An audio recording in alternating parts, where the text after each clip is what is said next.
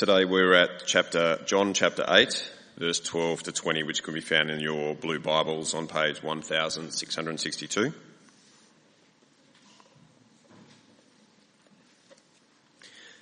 When Jesus spoke again to the people, he said, "I am the light of the world.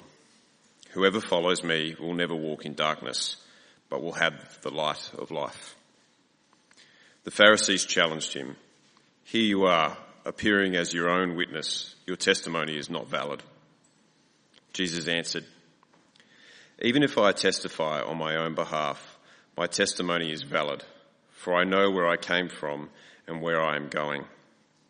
But you have no idea where I come from or where I am going. You judge by human standards. I pass judgment on no one. But if I do judge, my decisions are true, because I am not alone. I stand with the Father who sent me. In your own law it is written that the testimony of two witnesses is true. I am one who testifies for myself. My other witness is the Father who sent me." Then they asked him, "Where is your Father?" "You do not know me or my Father," Jesus replied. "If you knew me, you would know my Father also."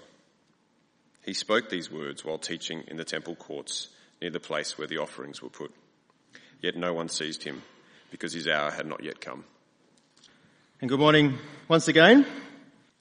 Here at Trinity Church Only, we are a church that is all about making and growing disciples of Jesus.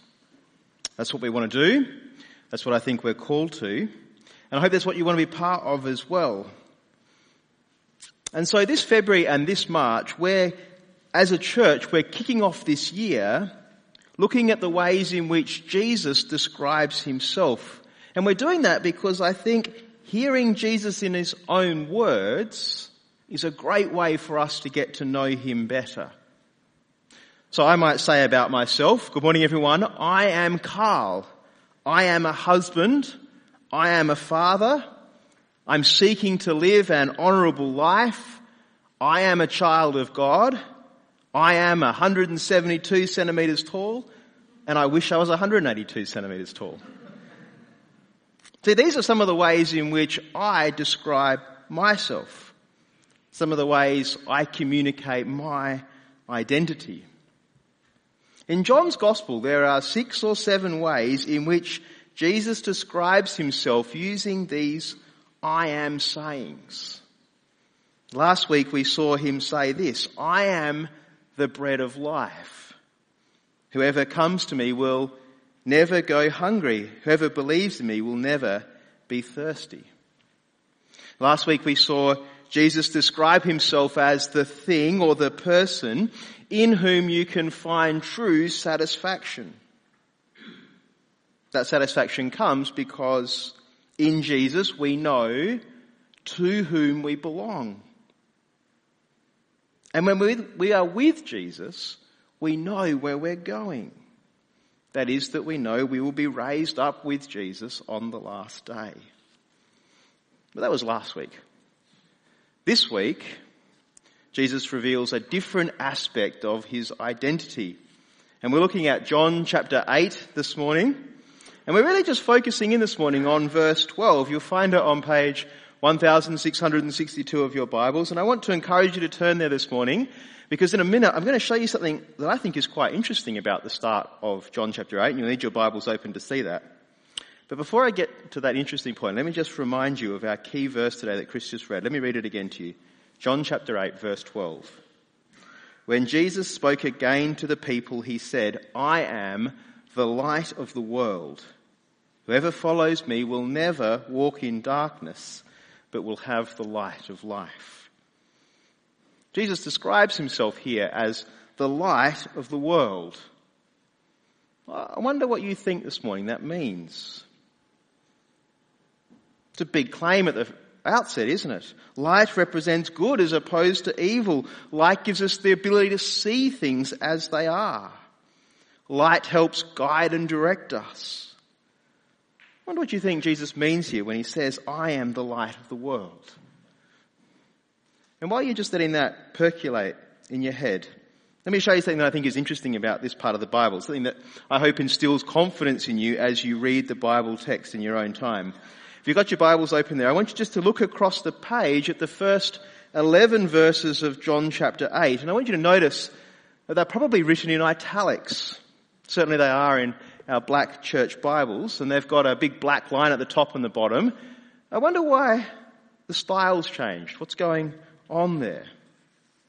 Let me explain. Simply put, verses 1 to 11 probably aren't original to John's Gospel. They probably weren't written by John.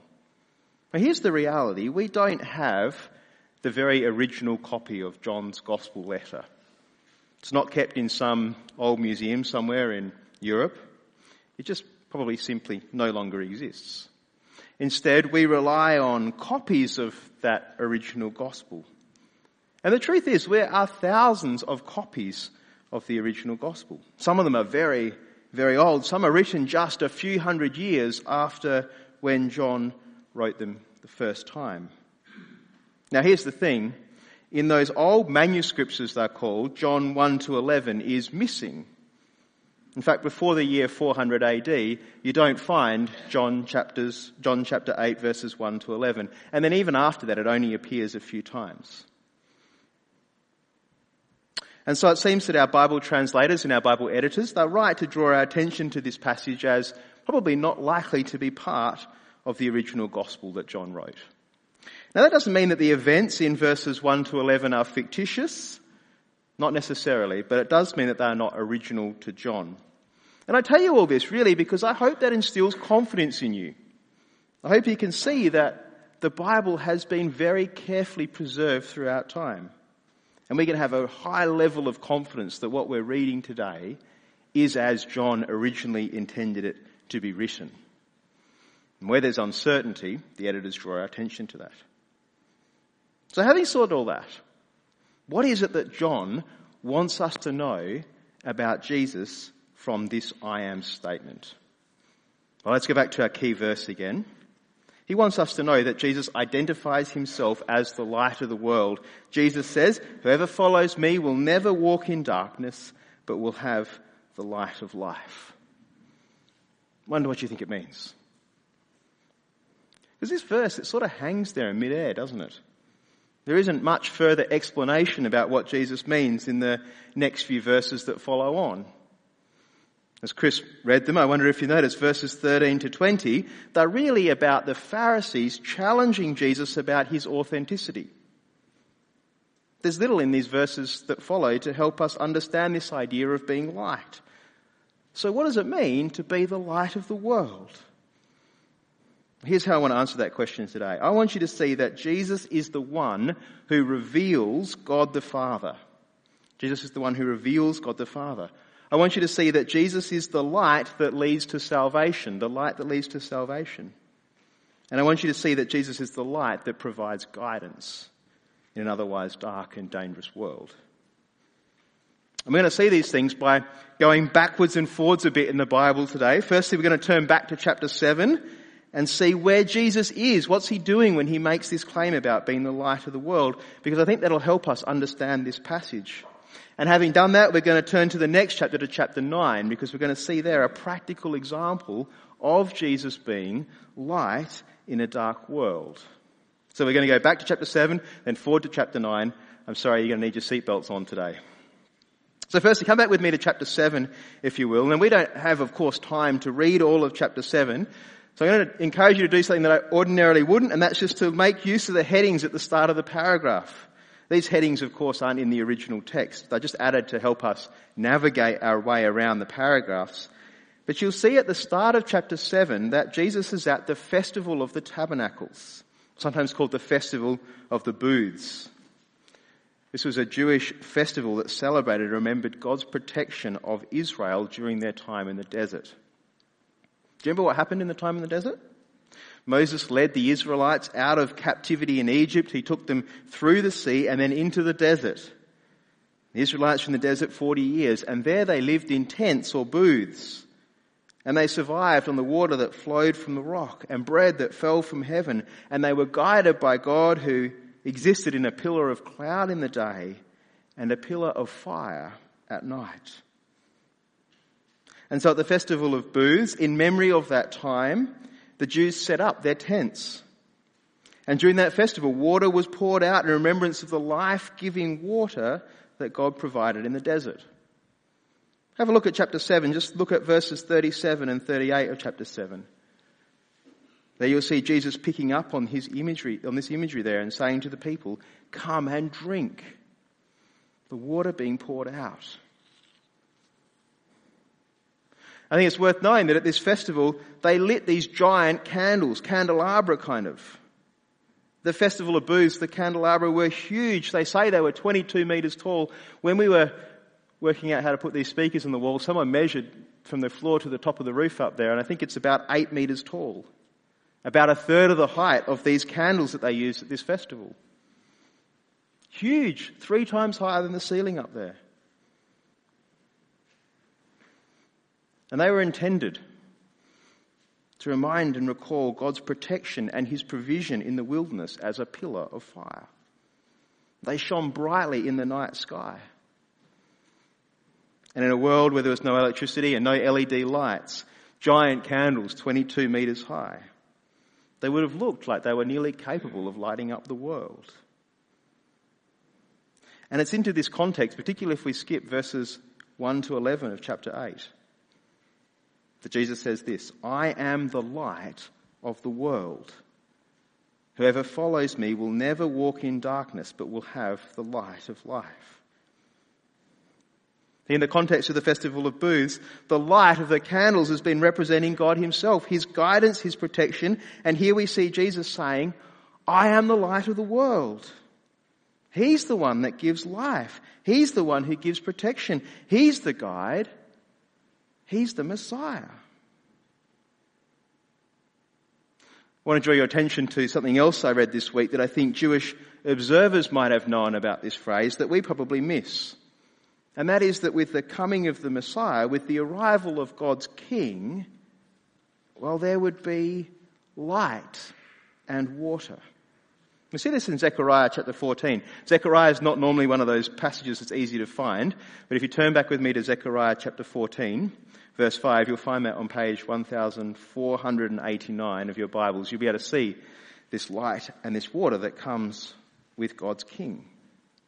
Zechariah chapter 14, verse 5 on page 1489. This is what it says. "Then the Lord my God will come, and all the holy ones with him.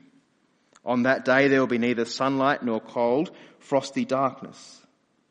It will be a unique day, a day known only to the Lord, with no distinction between day and night. When evening comes, there will be light.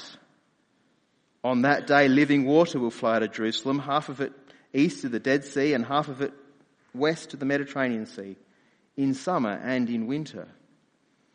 The Lord will be king over the whole earth. On that day there will be one Lord, and his name the only name." I think Zechariah is foretelling a day when the Messiah will come, and on that day living water will flow, and there will be light. Light in the evening, no distinction between day and night, because the Messiah himself is light. And what has Jesus been saying? "I am the light of life." And a little bit earlier on, "Let anyone who is thirsty come to me and drink." Jesus is making a big claim here, isn't he? I am the Messiah.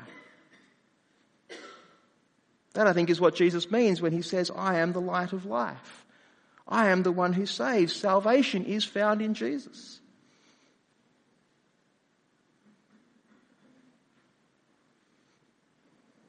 Here in Jesus we have God's light. Here in Jesus we have the bread of life. Here in Jesus we have the living water. And now we see the light of life. Light's used in all sorts of different ways in the Bible, isn't it? We can think of Jesus as a guiding light. Just as a street lamp might light the way along a pothole road, so Jesus is a guiding light. As it says in Psalm 119, "Your word is a lamp for my feet and a light for my path." We can think about light as a saving light, just as a lighthouse on a rocky point provides salvation for a wayward ship. In Psalm 27 we read, "The Lord is my light and my salvation." And all these things, I think, are tied up and captured in this idea of Jesus being the light of the world.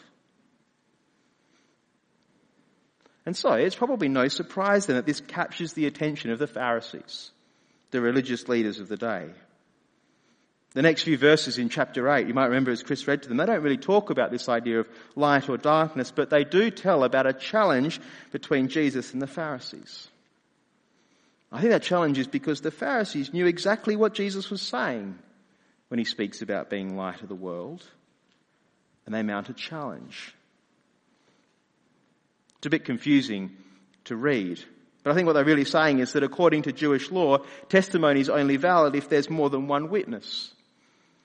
That's their challenge to Jesus. Of course, Jesus knows this. This has happened earlier on in John in chapter 5. A similar argument had been put forward, and back then Jesus has listed John the Baptist as a witness, collaborating witness. He listed his miraculous work as a collaborating witness. And here he shows that his Father is a supporting witness. In weeks to come, we'll look at this connection, this inseparable nature between God the Father and God the Son, Jesus. We'll see this time and time again as we work our way through these I am statements of Jesus. But this week I just want to move on for a minute. Because we've been back in chapter 7 in an effort to try and understand where Jesus is and what he's doing when he makes this claim to be the light of the world. What I want to do now is just move forward to chapter 9, because in chapter 9 we see Jesus as the light of the world, working that out in the healing of a blind man. We see the light revealing who God is. Here's the way that Tim Marrow puts it in a book that he wrote. He says, Jesus as the light entered the world for the purpose of enabling mankind to see. He arrived to reveal as well as redeem. I am the light of the world was actually his startling claim that he was the revelation of God. And we see this really clearly as Jesus reveals who he is to a blind man. Chapter 9 starts this way. You might like to read along with me at the start of chapter 9. As he went along, he saw a man blind from birth. His disciples asked him, "Rabbi, who sinned, this man or his parents, that he was born blind?" "Neither this man nor his parents sinned," said Jesus, "but this happened so that the works of God might be displayed in him. As long as it is day, we must do the works of him who sent me. Night is coming when no one can work. While I am in the world, I am the light of the world." Now, I can't even imagine what it would be like to be born blind, to never know what light is. And Jesus is asked by his disciples a question, who sinned, this man or his parents? And Jesus says, neither. But so that the work of God can be displayed, this man may be healed.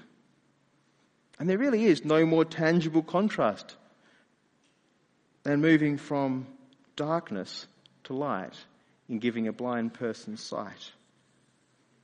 Let me read on what happens in the story. After saying this, he, Jesus, spit on the ground, made some mud with the saliva and put it on the man's eyes. "Go," he told him, "wash in the pool of Siloam." This word means sent. So the man went and washed and came home seeing. He's moved from darkness to light. He was blind and now he sees. And what does he see? Well, he sees God revealed. He sees who Jesus is. Although at first he just thinks of Jesus as a prophet.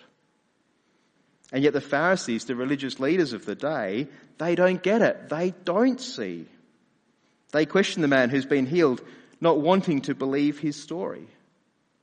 They're stuck in darkness. They seem unwilling to look for the true light. Well, they seem unwilling to look in the right place. Tim Marrow, in his book, he tells the story of a man who loses his keys late one night.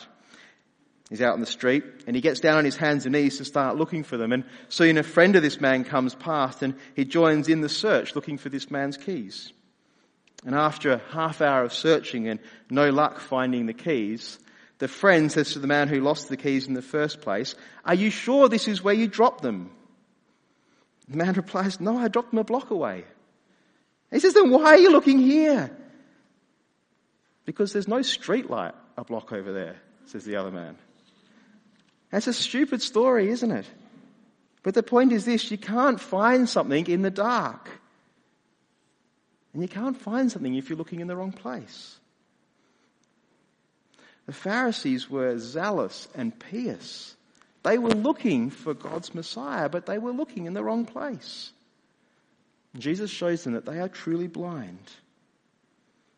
And here in this story, in John chapter 9, we see Jesus revealing that he is the light, he's the promised Messiah, and he does that by opening the eyes of the blind man, both physically and spiritually. Physically, because he can now see. And we read about the spiritual awakening in verse 35 of chapter 9. Skip forward to verse 35, let me read it to you. Jesus had heard that they'd thrown the man out, and when he found him, he said, "Do you believe in the Son of Man?" "Who is he, sir?" the man asked. "Tell me so that I may believe in him." And Jesus said, "You have now seen him. In fact, he is the one you're speaking with." And the man said, "Lord, I believe," and he worshipped him. Today, I want to encourage you just to read these words carefully and to consider carefully the claims that Jesus makes in this story and that John records for us. I want you to ask yourself this question: what does John want us to know because of this passage that he's written down? Here's how I think I'd answer that question. He wants us to see that Jesus is the one who shines in the darkness, revealing who God is. Jesus is the Messiah, the light for our path, the one in whom salvation is found. I want to encourage you to read these claims carefully this morning. Because if Jesus really is the one who reveals God, if he really is the light of the world, if real life is found in Jesus, then the whole world needs to turn to him. And John presents two options for us when it comes to Jesus. We can be like the Pharisees who just can't see, who look for ways to test and to trick and dismiss Jesus. Or we can be like the man who sees Jesus for who he truly is and says, "Lord, I believe." If you've never arrived at this point of belief, I want to encourage you not to make excuses. John has written these words for us about Jesus because he wants us to know the truth about him. He wants us to know that Jesus is the one who has been sent as light to reveal the Father. He is the one who's been sent to bring the light of life, the water of life, the bread of life. John wants us to believe. He wants us to worship Jesus as Lord and King. Maybe this morning you've already made the decision to follow Jesus as your Lord, as your King. Maybe you see him the same way that the blind man saw him. I want to give praise to God for that. Give thanks to God that he has revealed himself in Jesus. Well, let me ask you this morning, are you allowing Jesus to be the true light, the guide to your footsteps? Psalm 119 is a really long psalm, but it has these words as part of it. Your word is a lamp for my feet and a light on my path. I have taken an oath and confirmed it that I will follow your righteous laws.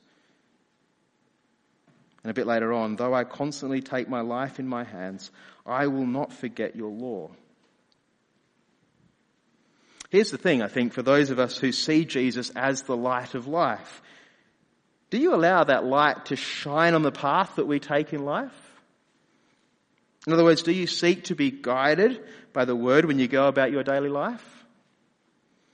Are you reading God's words often and thinking about what they mean? Does the gospel shape your decisions in life? Or do you make decisions and objectives and then kind of retrospectively pray about them or wonder whether that would be God's will for you? Think about the last big decision that you made in life. Maybe it was what school to send the kids to, or maybe it was what job you wanted to take, or what sort of holiday you were going to take for the year, or who you were going to spend time with on the weekend? Did God's word light the decision-making pathway? Not retrospectively. I think we're quite good at doing that retrospectively. Lord, please make this new job a job of mine that would allow me to glorify you. Not retrospectively, but prospectively. Are you allowing God's light to direct us? Jesus says, I am the light of the world. Whoever follows me will never walk in darkness, but will have the light of life. It's a great offer, isn't it? Follow me and never walk in darkness, but have the light of life. I remind you, these are the words of God who so loved the world that he gave his one and only Son, that whoever believes in him shall not perish, but have eternal life. These are the words of the man who wants us to know his identity as God, who reveals the Father. These are the words of the man who wants us to follow him and to live for him and to believe in him. And I pray that we would do that as we focus on Jesus, light of the world. Father God, we thank you that we can look to Jesus and see what you are like as a God. Thank you that he reveals you. Father, we pray that you would help us to believe in Jesus, to trust in him and to follow after him as the Messiah, as our Lord and King. Father God, we pray that you would help us to follow after you in the way that we live our lives as those who seek to be disciples of Jesus. Amen.